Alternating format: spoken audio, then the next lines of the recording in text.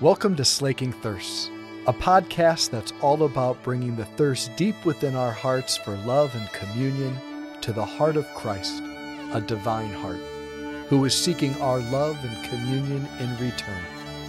The hope is that the two thirsts would meet and both thirsts would be slaked. All right, I want to look at this first reading, this story, this awesome story that we all know of David and Goliath. I love the details of the story. I love David's boldness. I love picturing everyone kind of staring at this kid, feeling scared for him and maybe ashamed of themselves for their lack of courage, imagining that how is this kid the only one who has the boldness to step forward, right? I picture people already digging David's grave thinking like, oh, well, this is not going to end well, right? I just love the details of the story. I love how the story in particular ends. Even though it's gory and horrific for 8 o'clock in the morning, he's unsheathed his sword from his own scabbard and cut off his head. Yeah, right? I want to give like an ooh-rah instead of the, thanks be to God at the end of that reading. It's just so good. All right, so what's going on with this story? This is not just another or just the original great upset story, although it is. It's not, like the 1980s U.S. men's hockey team from Lake Placid taking down the Soviets, right? David and Goliath story. It is that, but it's so much more. Nobody saw this victory coming. Nobody could have imagined that David would have defeated Goliath. No one saw this coming. That day that they lined up against each other in battle, no one thought that at the end of the day, David would be standing over Goliath's body with his head decapitated. No one saw this coming. This story, it's prophetic. I'll put it this way. It's prophetic and it's paradigmatic. It's prophetic and paradigmatic. Like I was saying yesterday, this David paradigm, this is the atypical way is the typical way, right? The way that God moves through salvation history, the people that he chooses, the solutions that he settles upon are these David solutions, right? David, who was the smallest, the youngest, the unlikeliest to be anointed king. This is the way that the Lord does things. This is the way the Lord does things throughout salvation history. And this is how he's continued to do things in the age of the church, right? Who would ever think that the blood of the martyrs would be the seed of Christians? Who would ever think that someone, think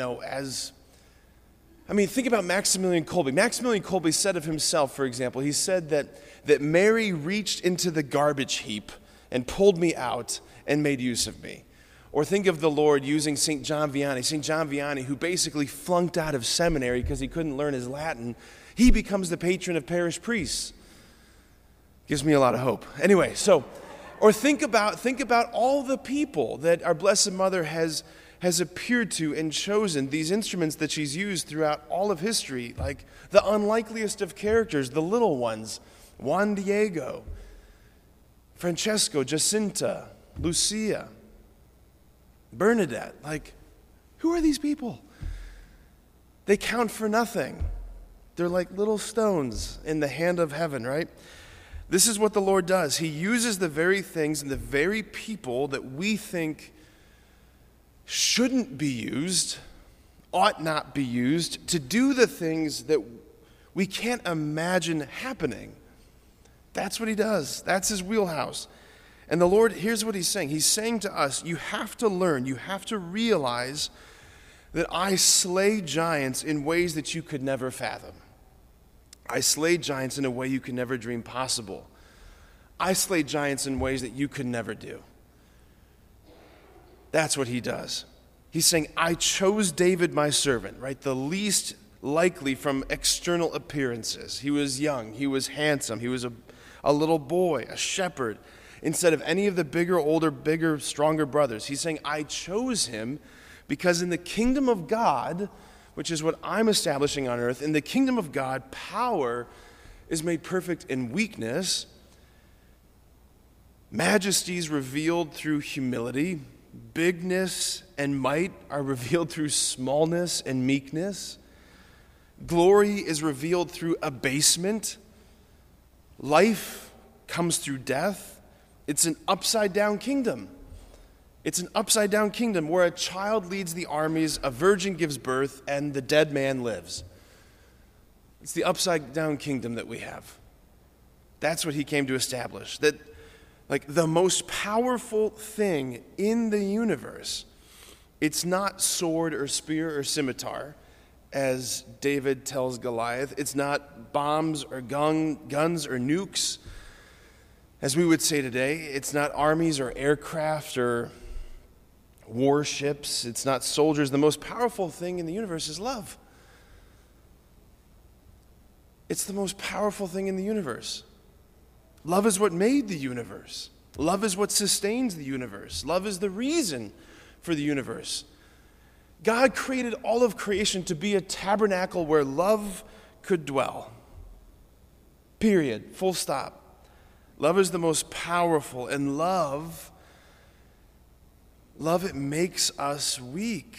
It makes us little. It makes us needy and poor and dependent and seemingly pathetic and childlike. Love turns us into mush and goo. That's what it does. And the Lord is saying, I need you to see, I need you to understand the heavenly logic of a shepherd boy with a single stone taking down the giant, because he's saying, I will send, and I did send, a new David, a new shepherd, to take down another giant, the definitive giant of sin and death and Satan.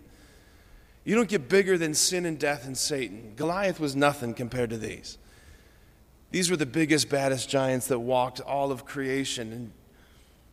And he's saying this, that stones don't kill giants. But that's what we're saying. Stones don't kill giants, we say. Spears kill giants. Swords kill giants. Shields and armor kill giants. Big warriors kill giants. That's what we think ought to kill a giant. And so what does God send? He sends a little baby lying in a manger. What can a baby in a manger do? What can a carpenter's son do? What can a man dying on a cross do? That doesn't look like a warrior.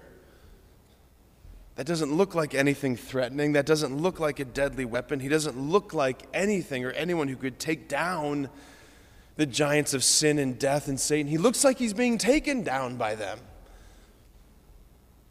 But what he is, he's the Father's unsheathed sword, held at the hilt, plunged into the heart of the earth. He's the Father's unsheathed sword. That's who he is. He's as Fulton Sheen said, he's the great eagle unfurled on the cross. He isn't a spear. He's a heart willing to be speared. It's the unlikeliest of weapons. It's the David paradigm. But he's the stone lodged in the giant's forehead because he is love, because he is the Father's heart. He is sheer vulnerability. Like we have to learn, especially in this age of the church, we have to learn what it is that slays giants. Not by playing the game of giants, but by playing the game of Jesus. We have to learn what slays giants. We have to learn what slays dragons, because that's what the enemy is. He's a dragon. It's not the weapons of the world. It's the weapons of Christ crucified. Right? What did we just say in that psalm? The Lord is training. The Lord was my rock. He is training my hands for battle, my fingers for war. How does he go to battle? How does he go to war? Right there. Fighting with the weapons of Christ crucified. Love, patience, forbearance, long-suffering, tenderness, forgiveness, mercy, kindness, trust, littleness, prayer, abandonment. All of these are the stones that we have in our shepherd's bag. There's giants aplenty. There's giants aplenty in our own individual worlds and in the culture around us. There's plenty of giants and plenty of battles, and we have to learn to fight like God, or we'll never win. We have to learn to fight like God. And God chooses the unlikeliest of paths. I couldn't help, when I was reading again through that story yesterday morning, thinking about the story of The Lord of the Rings, Tolkien's great epic drama, and how It wasn't the wizards, it wasn't the elves, it wasn't the dwarves, it wasn't the strongest and mightiest men of Middle Earth who were able to bear the ring of power into Mordor to carry it, to destroy it. It was a little hobbit.